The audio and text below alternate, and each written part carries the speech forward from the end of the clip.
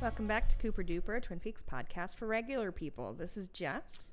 I'm Mikey. And we're back with our post-Twin Peaks film series. This time digging into the first and only directorial effort. I wonder why that is. Of writer Mark Frost. Yeah. So we just watched this movie. Yeah. And it's not good. No, I don't think it was it's that not good. Bad. Like, it's not like, oh my God, what the fuck is this? Or like it should be on How Did This Get Made or The Flophouse. It's not bad. Yeah. It's just so fucking meandering. Meandering is a great way to put it. Like, so much of it, like, so many plot point. Like, I don't even understand. I never got a chance to settle into what the central mystery is. Like, there's a mystery going on, and it's who killed his man. father, but like, well, who killed his James Spader's father, and also who killed Lee's father, but also like he's getting blackmailed with, or like Lee was his he wife got sent pictures of his something. wife having an affair, like. There just was too many things being thrown at me. So this was based off of a book, and we both mentioned that this is probably a better book. Yeah. Because so much of this movie happens in dialogue. Yes. And if you miss any of that, good luck. And we weren't as focused as... It was hard to... So I don't know if anyone watches this. I don't know where you found it. I bought a DVD copy, which... is like old shit. And it didn't look great. Like the quality was bad. It was a movie that was formatted to fit your screen back in the early 1990s. So they chopped off the widescreen edges, and then now that it's playing back on a 16:9 TV, the cropped image was then stretched, so it just looked bad. So I wanted to like it. I really did. Like, even we went in like good mood, ready to go. Yeah. Like, even out the gate, like the first like opening credits sequence is like skimming across the pond on, or like the swamps of New Orleans, which gave me like awesome like callback vibes to Down by Law, which is a great Jim Jarmusch movie. And I was like, ooh, this is cool. I'm on board for and it just. I up until the very, very end, I was really, really trying to put it all together, and I wanted to enjoy it. It was just unnecessarily complex. Yes, I completely and not in a fun Twin Peaks way where like it's really complex and things don't always pan out, but that's okay because it's all part of this world. Right. It's not an interesting world that you've created or anything. Not. It's just it's just too many things, many of which don't ever pay off, or things that pay off I didn't even catch was being set up. You know, it was strange. Yeah, it was odd. So we actually. Okay, so I'm right. One of my early points of confusion was the fact that Lee Tran, the initial love interest, I was like, I did not clock her as Asian at all. Oh, really? No, and she's not. Oh, really? She's Irish and Iraqi and Chilean. Huh.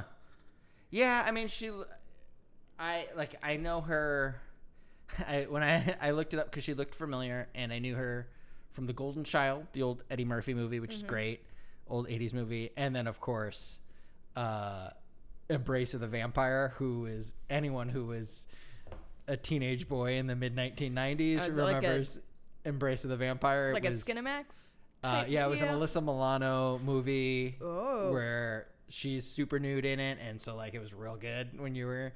Oh boy! 14 years old or whatever. Was this Alyssa Milano trying to break out of childhood stardom? Oh, for sure. Yeah. Between this and like the Poison, she was in one of the Poison Ivy movies.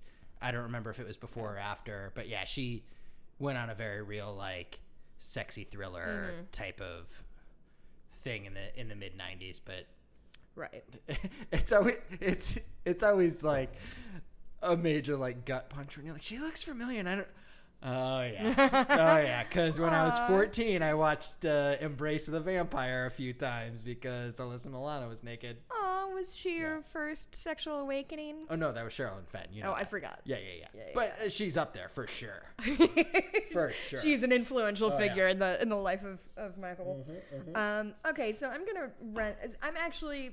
Listen, I've fallen into this trap before. I'm actually curious to read this summary because hopefully I will understand better what happened because honestly I kind of think I understood, and then the whole that he won the election by 98%, I completely did not know what the fuck that was going on. It was the other guy dropped out.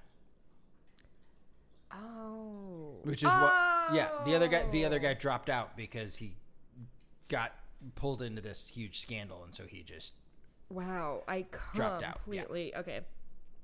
Unfortunately, usually I turn to like your Wikipedias of the world or your wherever I get my wiki plot summaries tend to exist for David Lynch and the works of David Lynch. And the wiki fandoms are very helpful. Unfortunately, there's not a lot of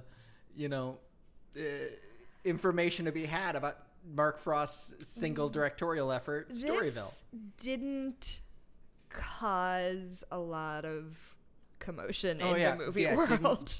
Did not make an impact. It was not make felt. Many waves, it did not make it into the cultural zeitgeist, and therefore. Yeah, where are you finding the summary then, Jessica? Well, it's a. I mean, you know me. I really like supporting like small businesses as opposed to like the Wikipedias of the world. So I went to like an artisan website, an amateur film critic who is at moviepooper.com. Which reminds me of Jay and Silent Bob Go to Hollywood. And it was movie Strike Back? Or what is it? Yeah, Jay and Silent Bob Strike Back. That's the one where they go to Hollywood. Was there a whole series? It's the one where they go to Hollywood. I got carried away. But the website where they read the shit was on moviepoopshoot.com. So I'm curious. I'm realizing that now I'm putting that together, that I'm wondering if Movie Pooper is a real thing. Like, obviously it's a real thing, but like, I wonder if it was. I mean, this is established in 1999, according to its. So I bet Movie Poop Shoot is a reference to moviepooper.com. And who wrote this summary? Oh, Jeremy. Oh, Jeremy. Got it. Thanks, Jeremy. Good looking out. Because honestly, though, it might be the only one on the internet. So thank you, Jeremy. Yeah, genuinely. Like, genuinely, thank you, Jeremy. So if not, we'd have to like tweet at Mark Frost and see if he can explain it to us. Right. Can you give and even Frost, he might have some troubles. Mr. Frost, please give us your elevator pitch for for this movie. Okay. So his name is Cray, which maybe is a common Southern name, but I have never heard of a human being named Cray. I've heard it. The problem is now you hear Cray more because the youths of our world use it as a slang for crazy. But right, okay, it was a lot more common, I think, back in the day. I've heard it before as a name. It's a Scottish surname. So, is Cray a boy or a girl name? It's trending. It means prolific, and it's Gaelic. Anyway. No, it means crazy. No, that's Cray Cray. Oh, there's got to be two Cray. But we don't know his middle name. That's a good point. His middle name could also be Cray. And his name is Cray Cray Fowler? Cray Cray Fowler. Honestly, I'd watch that movie. That'd be awesome. Okay, so Cray Fowler is played by... That's every other movie James Spader has been in. Played by James Spader, who I thought was okay in this movie. We both thought he looked good. He had a wide pants situation that was not assisted by the stretching of the image. Yeah, stretched image. Yeah. He had a weird physicality to him. He did at several moments had weird physicality. Like clearly like made a choice. Yeah. And like whenever he would stand and like he would like have one leg cocked. It would be like a weird pose, but like his hip would be out all weird. It was very strange, but also for it being 1992, looked very handsome. Really good. His hair was good. Was not super fucking 90s like it could have been, like, because he's got really thick hair and it wasn't poofy and lumped up over his ears. I did want to touch it with my hands. Yeah, and like one of those where it looks good when it's like just kind of thick and combed back, and then also he could like slick it back and it like I'm on board. He talked so much about his hair during the movie too. Yeah, it was good fucking hair. I'm telling you, James Spader hair stan. You're gonna tell me I'm wrong? No, you can't. So he's a former public defender. He's running for current public defender. Apparently. Yeah, apparently. Like he's because also he decides at some point he doesn't need to campaign and it's just like I'm gonna take on this fucking murder case. Yeah, he's also running for Congress for presumably this part of it because it takes place in New Orleans. His father was also a lawyer and a politician who died years and years ago in a quote unquote hunting accident. Yeah, but they also keep referring to it as suicide sometimes. Yeah, and the beginning, so that was the first thing is like when we were watching the guy hunting with his dog at the beginning, I was like, to me that read that guy came across the body. Right. So I did not realize the hunting thing was prominent in the plot. You know what I mean? And it isn't. The hunting thing we saw at the beginning is the Jason Robards character at the end. So we're to assume, we're juxtapositioning him reading about his dead father and this Jason Robards thing, or you're to presume, you see the gun, but no, this is Jason Robards at the end killing himself. And twist, the thing that we thought was his, like it was unnecessary, like because so out the gate, this first like. You're looking at It's so much shit to read. It's so much shit to read. You're seeing these images where they like mention suicide, but there's a gun pointing forward. Right. As though he's being shot, and then you see a body floating in the water. It doesn't make sense. And you keep saying Fowler, and we have no idea who this person is. There's no context. And like, because Fowler is a name that kind of looks like a word, it doesn't like stand out immediately as a name. Like, so to me, that was part of it that I read it and it didn't pop to me as like I was just reading word salad. I mean, you kind of are, but the thing is like the first thing you see is a newspaper headline, and it's just. And then a super tight close up of James Spader's eyes, who you have for to just years and years just have to know that's James Spader and that he's the protagonist of your movie, because you don't get any establishing shots, you don't get any wide shots, you don't get any. You're just thrown into this shit, and it. But not in an interesting way, right? You're not dropped in media res. You're dropped in halfway through the first act, right? And then they're like throwing you a bunch of shit to try to catch up.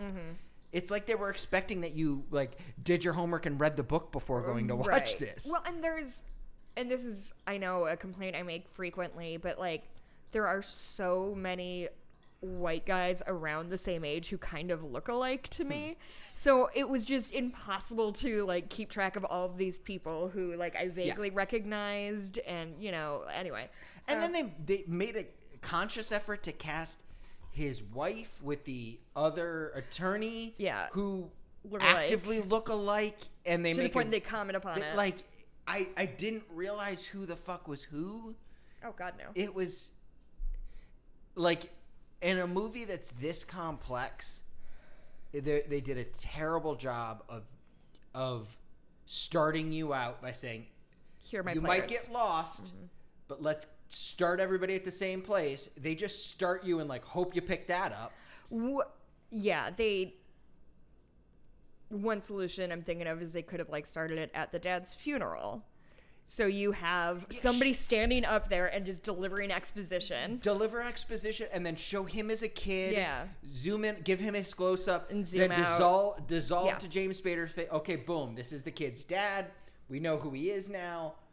Good notes. Like, yeah, it should be script doctors. I mean, this is just common sense, though. I feel this is basic storytelling.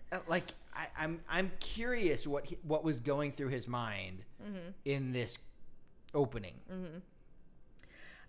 So early on, Cray has an affair with one of his servants, Lee Tran, who he meets in Storyville. So this was Titular Club. They're having a fundraiser party, like picnic thing. He gives a nice speech. One of the help, the servers or cocktail waitress or whatever she was, caterer, the Jason Robards character calls her over, who I guess is his uncle at this point. His uncle. Like later, oh no, it's actually his dad, but that didn't do anything. No. That made no difference to any of the story, so who cares? No. There's a lot of reveals that I didn't care about. Yeah, exactly. And so they call her over and like, oh, the man needs a drink, and then at the end of that scene, she gives him a napkin that says, meet me at Storyville at 9:30 or whatever. And he's just like, okay. So I don't know. No questions here. I'm running for Congress. But like, what I don't know is like, is there already something happening between them? What is this his first meeting with her? I quite understand. I don't know.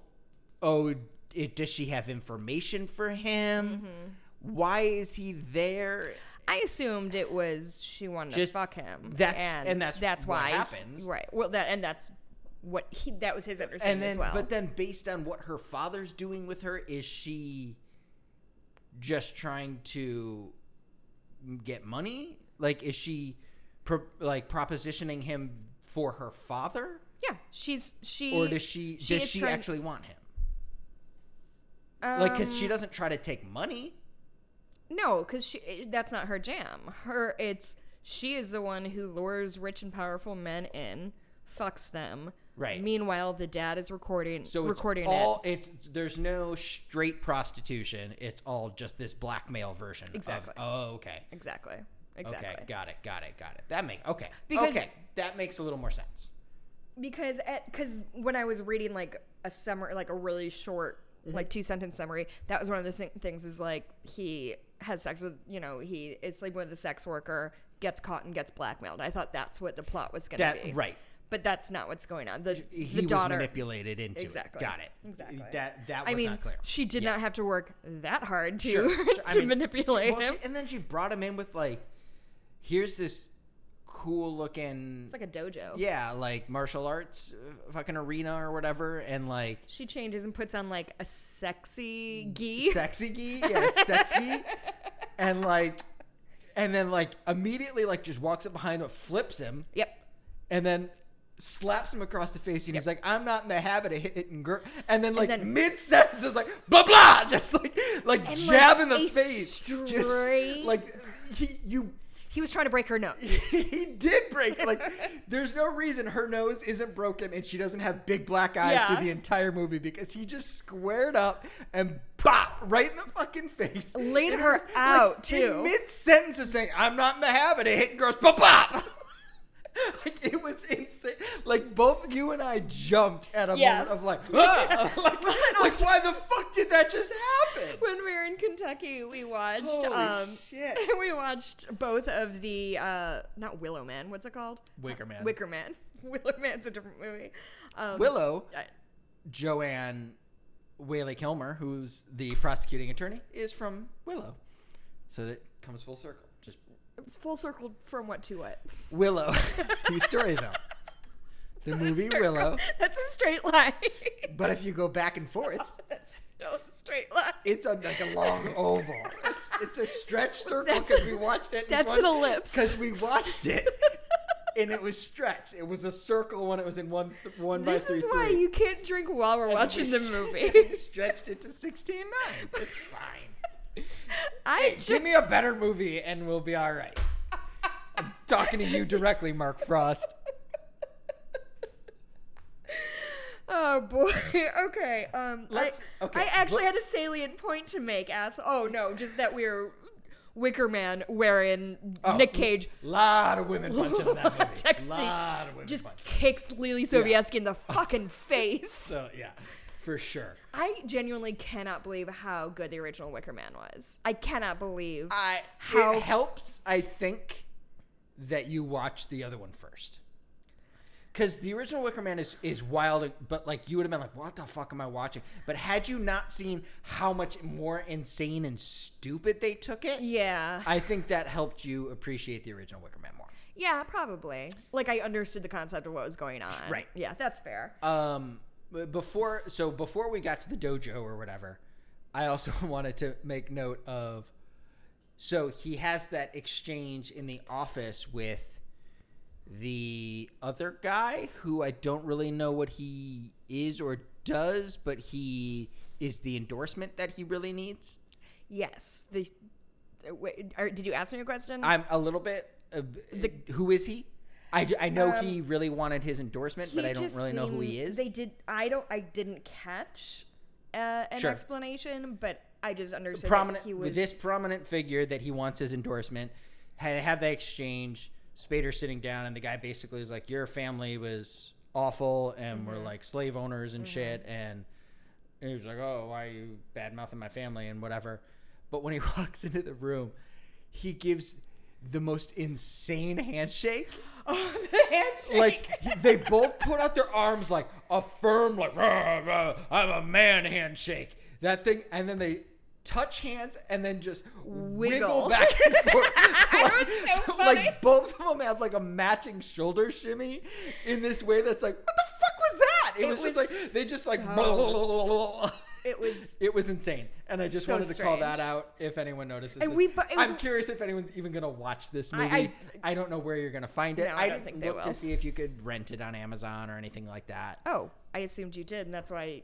No, it was just one of those that, like, it was an $8 DVD, and I was like, it's a Mark Frost. I want to support Mark Frost, so I bought a copy, and I want to support Mark Frost a little bit less. Well, because it was not very good. Here's the problem: is Storyville is really hard to Google for some reason. They're like trying to actively. It's like buried. Yeah. And Blackfish keeps coming up when I'm. Yeah, it's genuinely. I just looked on Just Watch, and it's just not listed in that. They're among their catalog. Okay, so all right, here we go. So he fucks. Charlotte Lewis is the actress. Lee Tran is her character. And I'll say I'm not checked out yet at this point. Uh-huh. This is it's very 90s, but well done. Like what I liked about this scene, and I kind of was commenting on it while we were watching it, is it looks very 90s. First of all, they're like banging in a hot tub, pool, whatever that thing is, and what was very common in the 90s in these like soft, on what teeters between softcore and just the erotic. 90s erotic thrillers, your Brian De Palma movies and things like that, is shooting sex scenes in like a voyeuristic way. Yes. So that you look like you're like, ooh, I'm watching through a window or between some like thin, like a chandelier, or like or gauzy, thin veiled like lace or a curtain. like curtain or whatever that's blowing around and occasionally obstructs stuff, but not always. And you're kind of panning across this thing, and this is through this window, and it's kind of cool looking. And then you come all the way across to the viewfinder of a camera and that it's being filmed. And I was like, that's actually a pretty cool reveal, because I thought this is how you shoot 90s sex scenes. Right. And going into this, didn't look at a plot summary, didn't look at anything. The only thing I knew is it was co-written by Mark Frost and Lee Reynolds, I think the guy's name was. Hold on, pull it up. Directed by Mark Frost and starred James Spader. Literally, that's all I knew about it. And that was more than I knew. Yeah, but even still, like, so I was like, I don't know if this is whatever. It almost. So, but this was cool. This sequence, the whole sex scene was. Lee Reynolds was the co-writer. Yeah, is that what I said? I think that's what I said. It was well done. It was well shot. It was a good reveal of the camera. It was a little less cool when her dad popped into frame to like get close to the camera so you could see who it was, great. Which was like way too close up, and also we hadn't met that character yet, so that doesn't mean anything to me. Yeah, so we don't know. Does she like we have no idea what's going on? And I guess it's the reveal at the end is she did know, and that's. But it was the problem. I think was that he leaned into frame, and it was like, oh, he's an Asian man. related, or I think you're supposed to assume in a little bit of a racist way, she's Asian, he's Asian, they're probably connected. But she's not Asian. Right. But like which really hurts that leap that they're trying to send you on, right? Yeah, sure. I mean, she's set up as being Asian though. Yeah, and it was the 90s of like she's exotic, which is anything and you needed to be. They have the moment, I don't know, whatever that summary is probably doesn't. But here's the thing that I like about Storyville is we get an answer on the Twin Peaks moment when we get the headline of Asian man killed, and they were like, what the fuck is that headline? No one is putting an Asian man killed headline in the newspaper. What the fuck is that? And then later in this movie, you get Asian woman held for the murder of whatever. Of her father, yeah. And it was... He lost his mind. I'm curious at this point. Like, I was a child, for all intents and purposes, in the 90s. Did 90s newspaper headlines, were they that blatantly racist? Oh, I don't know. Like, probably, though. Did they put shit like Asian man held? Or did they just say man held in the murder of man held in suspicion of whatever? Right. Did they say Asian man, Asian woman? Why the fuck is that relevant? I don't think it was. I think it is a tool that that Mark Frost uses if there's... That's what I'm thinking. It's not a writer tool. It's a... tool. Is this a thing that Mark Frost is tapping into because it's prominent in the 90s of how... No, I think... Or is it Mark Frost maybe doesn't understand that there's a little bit of racism behind that? I think it is a tool that he uses when there's a lot of people, and it helps specify like, this person is dead, it's the Asian guy. This woman has been arrested, it's the Asian lady. You know what I mean? Like, that's what I think. And in stories that are entirely white. In stories that are entirely white or have many, many, many characters floating around. And none of them are Asian. Like, at least they made the effort to set it in New Orleans, which is prominently all white people. Yes. Oh, so many white people living in. Yeah. Sorry, I can't. Almost. I can't do that with a straight face. Yeah. There's not a lot of white people in New Orleans, you guys, comparatively. So anyway, let's go away from the racism, huh? So one night, let's go back to the woman punching. One night, Lee shows up injured at his house and tells him that her father, Zhang Tran, is that how they said it? Zhang? I don't even remember catching a name, to be honest. It's Xang, and I'm not. I think it's Zhang. Anyway, I'm sorry if I'm wrong. I think Tran, X's are Z sounds. If I'm not I thought it was a zh sound. I think CH or a J sound. Like Chloe Zhao, the director. CHAO. Oh. It's Zhao. Anyway, yeah. We're trying. She says that that Zhang has been periodically getting her to sleep with rich men so he can videotape and blackmail them. But that's not revealed for a while. Like, I know this is really hitting the overarching points. One thing that we glossed over that I think needs to be addressed is, so he does this. So he goes in, she kind of beats him up a little bit. He breaks her nose, which is fine for whatever reason. They bang in the hot tub.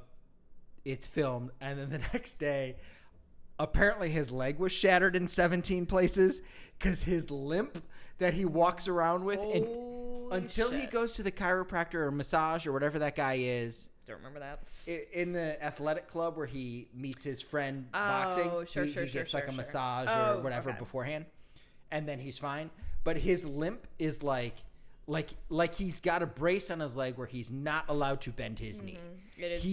It's the most dramatic limp, and I don't know if they were trying to say that, like, oh, she beat him up, And or so he was sore, or she fucked him so good that his knee went bad. I assumed it was from the fighting, but boy, oh boy, would it be very funny to me if it was. I don't know because I his fucked a lady so hard in a hot tub, yeah, that maybe he just like banged his knee. And conveniently, I will say conveniently, from behind so that you could see both faces in the videotape. That was clutch. That was very important. Yeah. It was the sexual equivalent of sitcom dinner tables where everybody sits on one Nobody side. Sits on the fourth side.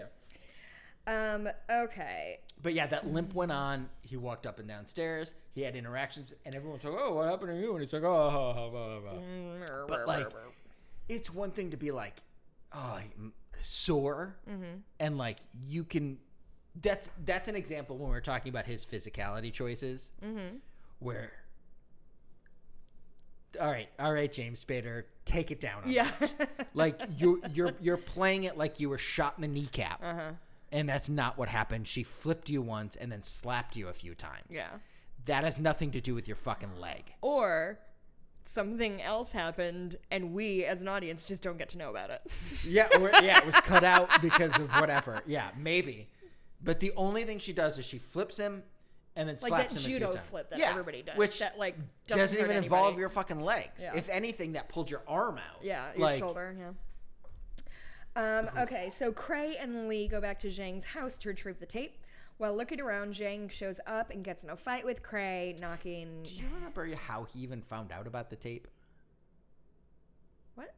Like, how does he know... Well, according to this, she told him. That could have just been the time that we were talking. I just... That she just explained the plot of the movie and we just missed it. Like this... Okay. I really wanted to follow this. It's just so convoluted. Cray comes to and he finds a bloody knife next to him and Zhang's dead body. He assumes that Lee killed him, so he takes the bloody knife and leaves just in the nick of time before the cops show up. Yeah.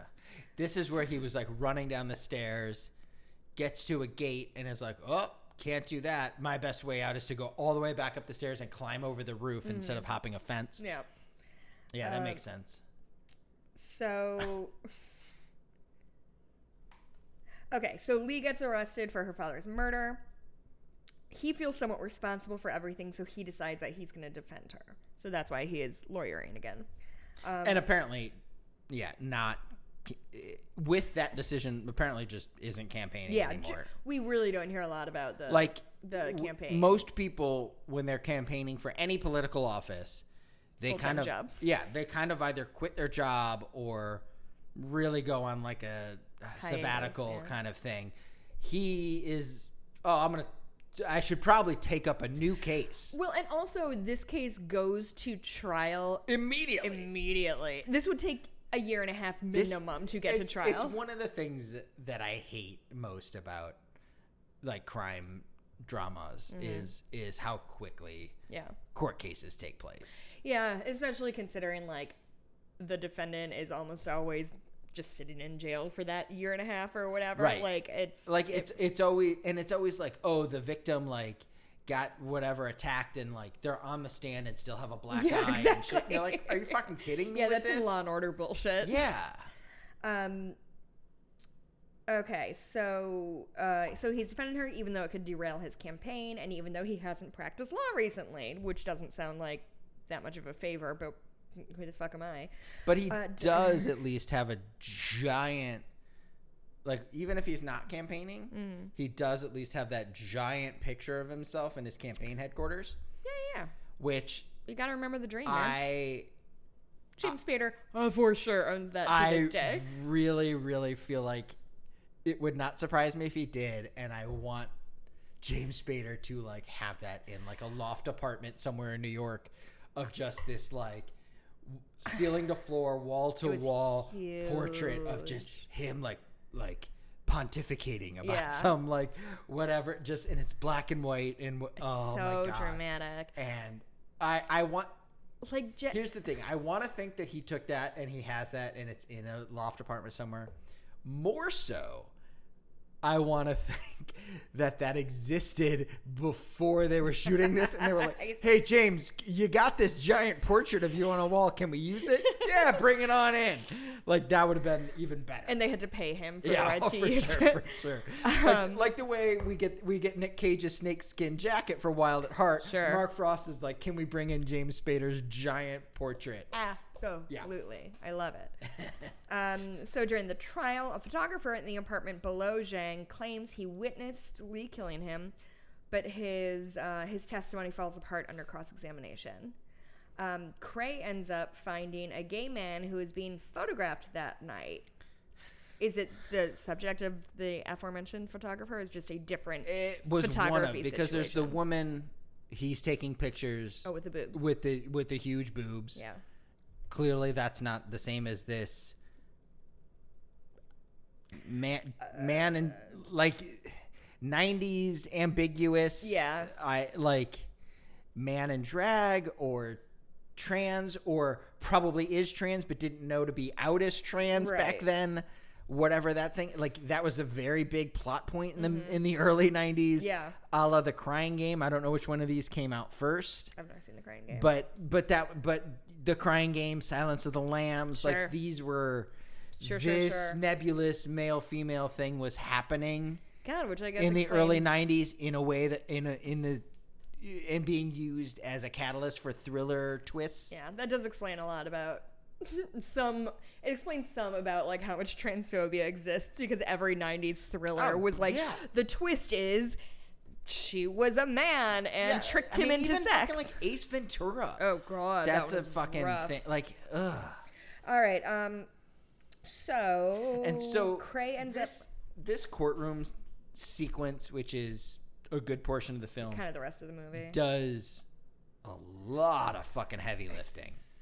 But it's fucking you get an hour. You're about an hour and 10 into this movie before you go to court, and then I'm lost. I'm completely lost at what's fucking happening, and the court scene is required to explain everything. It isn't revealing stuff. It isn't giving me like, I knew it because this and this is a big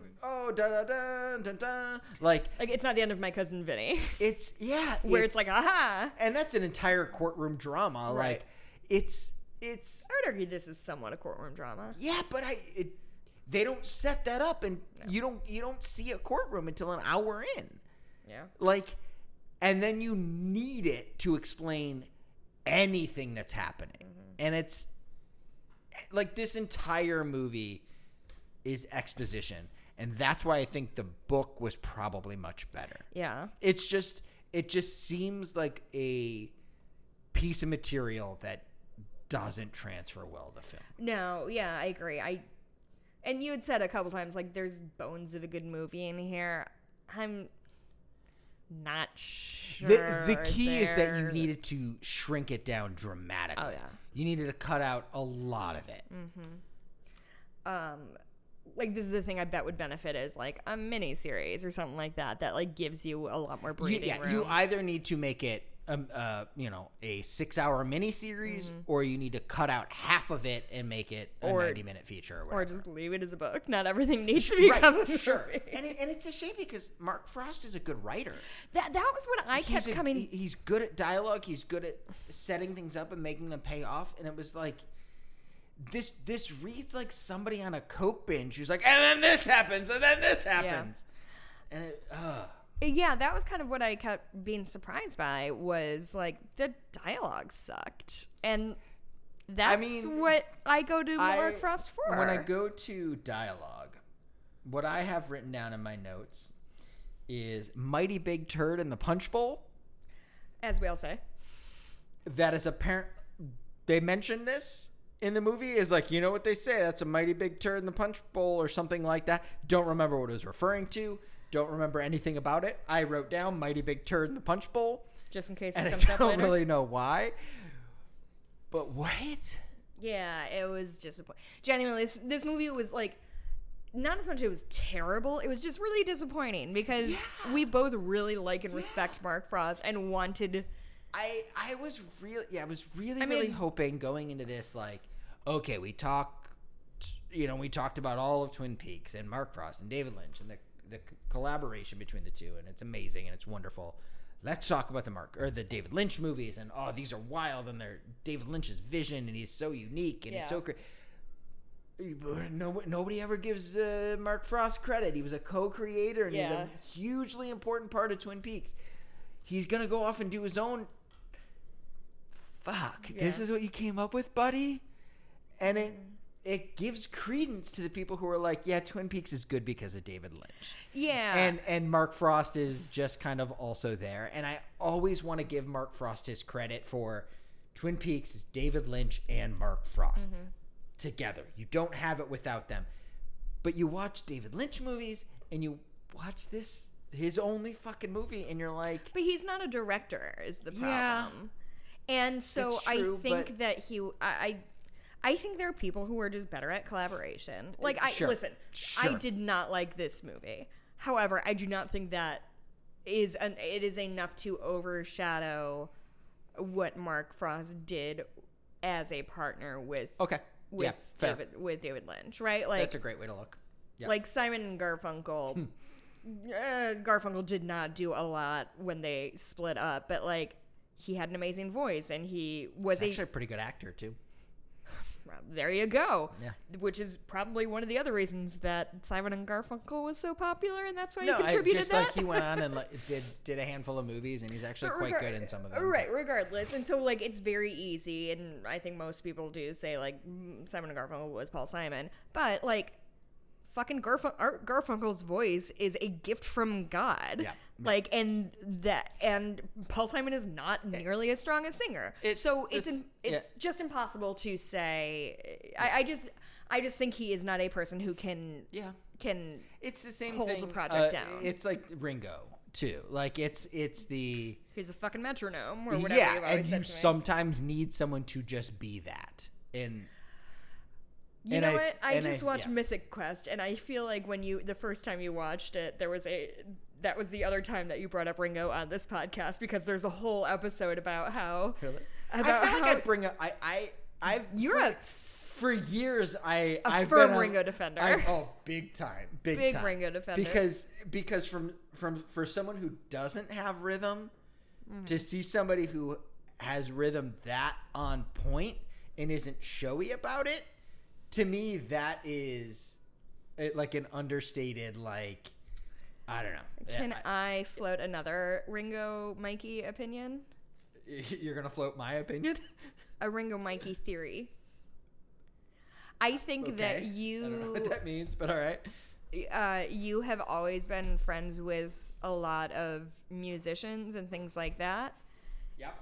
And while you are... not with a capital N, a musician yourself, you understand that you have provided valuable feedback and are a part of your friends' musical experiences, whether you're the photographer or whether you're the buddy or whatever. And I think you identify with an unsung hero of a 100%. Yeah, and you're an underdog guy.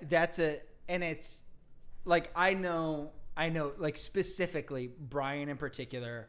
Brad is another one.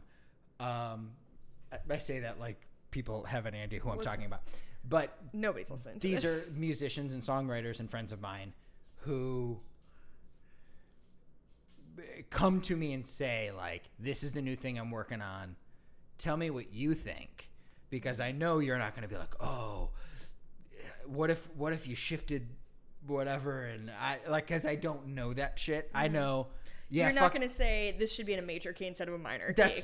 That's what I was going to say when I was just starting to say like, oh, this should be. That's what I was going to say, and I was like, is that a thing you can just do? I don't know. I mean, no, but that's what I mean. Like, but that's it's an example of technical, right? But like, you're not going to be like, oh, you should speed that up to be on this beat, or this is whatever.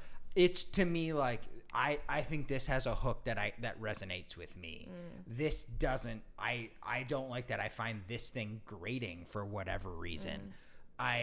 Those are things, and I had no problems being blatantly honest with my friends of being like, nah, I'm kind of not into this song. It just kind of sucks. Yeah. I don't know why. Don't know what it is, but I'm not into it. Right. And they'll go back and rework it or whatever. But I mean, it goes back to being a Cub fan as a kid and whatever. It's the underdog. I've always liked that.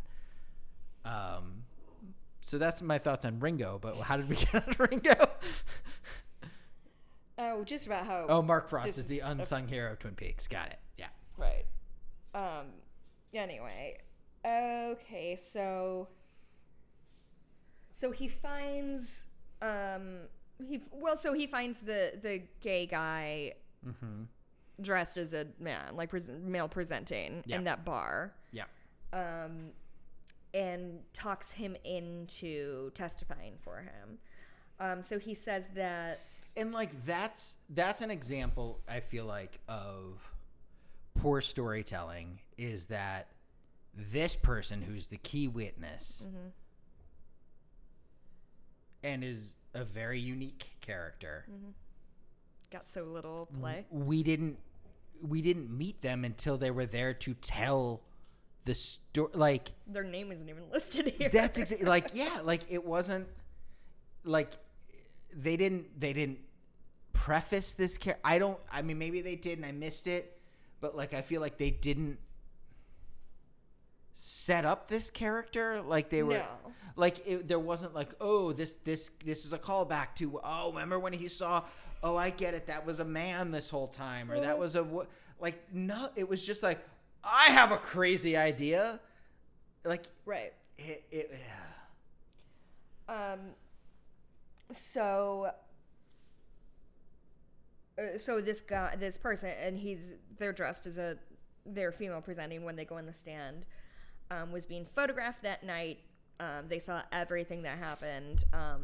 They testified that the investigating cop is actually the killer. Conveniently, they saw everything because they decided to do the knife handoff in front of the window. He came down and everything was done at that window. And he was just like watching, eating popcorn. Right. So as they're speaking, the cop in question opens fire in the courtroom. The cop, of course, is Jean Reno. Michael Parks. Correct. So Jean Reno tries to kill our witness, but before he can, the judge I don't remember this at all. The judge, who also carries a gun, kills the officer, and Lee is acquitted. Catch that either. I didn't either. I just saw the two security guards coming in. Yeah, and I saw a couple of people got shot. Like, yeah. Interesting. So, what the fuck judge is carrying a gun into the courtroom? I mean, it's Louisiana, I guess. Yeah, that's true. Okay, so it turned the way Movie Pooper puts it. Also, it turns out, which that's kind of how this entire movie is structured. Also, this. Yeah, it does feel like. I got an idea. Yeah, it does feel like a connect the dots piece a little bit. Yeah, man. So it turns out the cop and the politician who's running against Cray were acquaintances. So even though Cray's rival had nothing to do with the murder, the association is enough to destroy his popularity, and Cray wins the election. Well, because the opponent drops out. They mentioned that's what. Are you sure they mentioned dropping? That's what the TV announcer was saying. Oh. And the TV announcer, it was hard to tell. It was a really bad res thing, but might have been Mark Frost. Yeah, we're not sure about that. And I would have thought that would have been a really clever bit, because it could have also been like Cyril Pons, because that was his big cameo in Twin Peaks. Right. Was Cyril Pons, the news reporter, and having him be a news reporter again, I thought would have been really cool. Yeah, it'd be a good bit. And I couldn't quite tell, but there's a good, and I didn't see any credit. I looked through the cast list. I didn't see any credited news reporters. Oh, so you think it's... So it could have very well been Mark Frost, which would have been great. Yeah, I don't know. There's also a subplot about some former slaves getting paid for some land purchases, but it turns out that the names of the recipients were all dead and buried, so no money was getting paid out, and some wealthy landowners made off like bandits. Cray's father was getting to the bottom of this right before his untimely death. Yeah.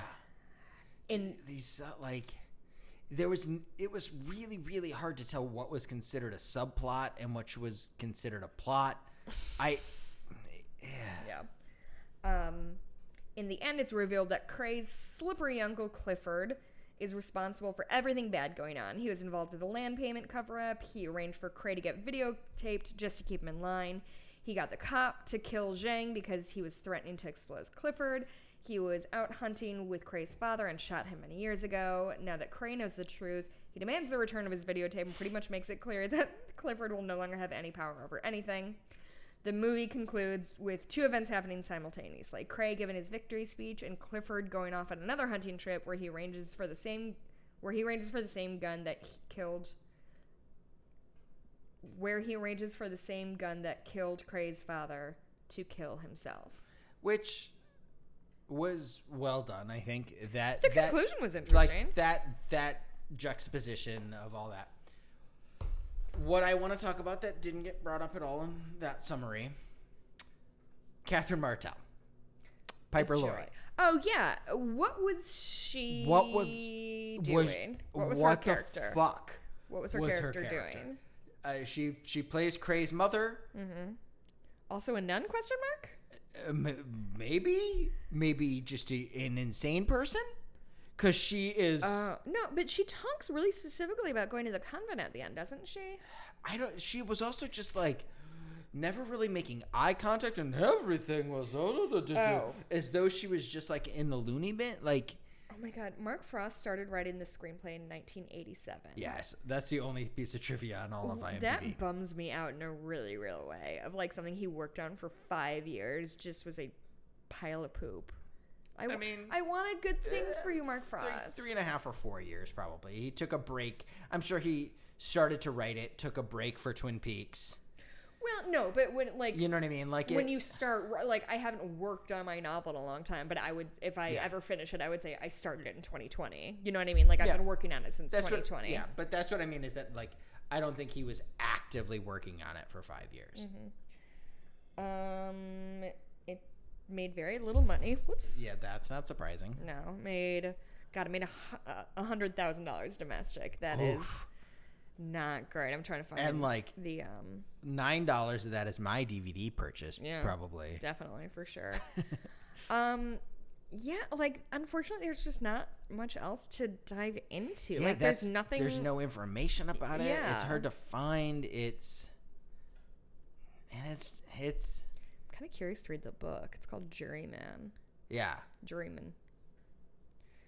It's just like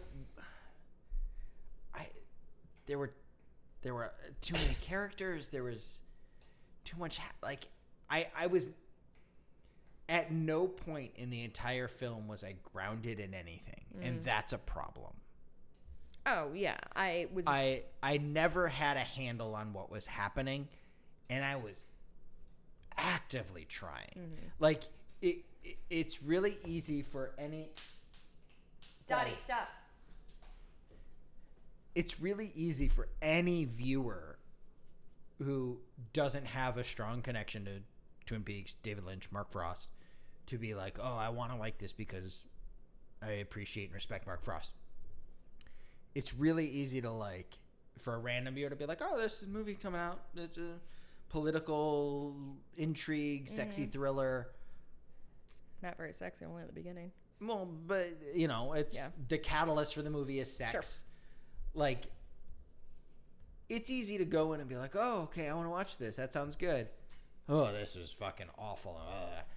I have no idea what's happening. I don't know what's going on. I'm actively trying hard to like this and appreciate it and love it.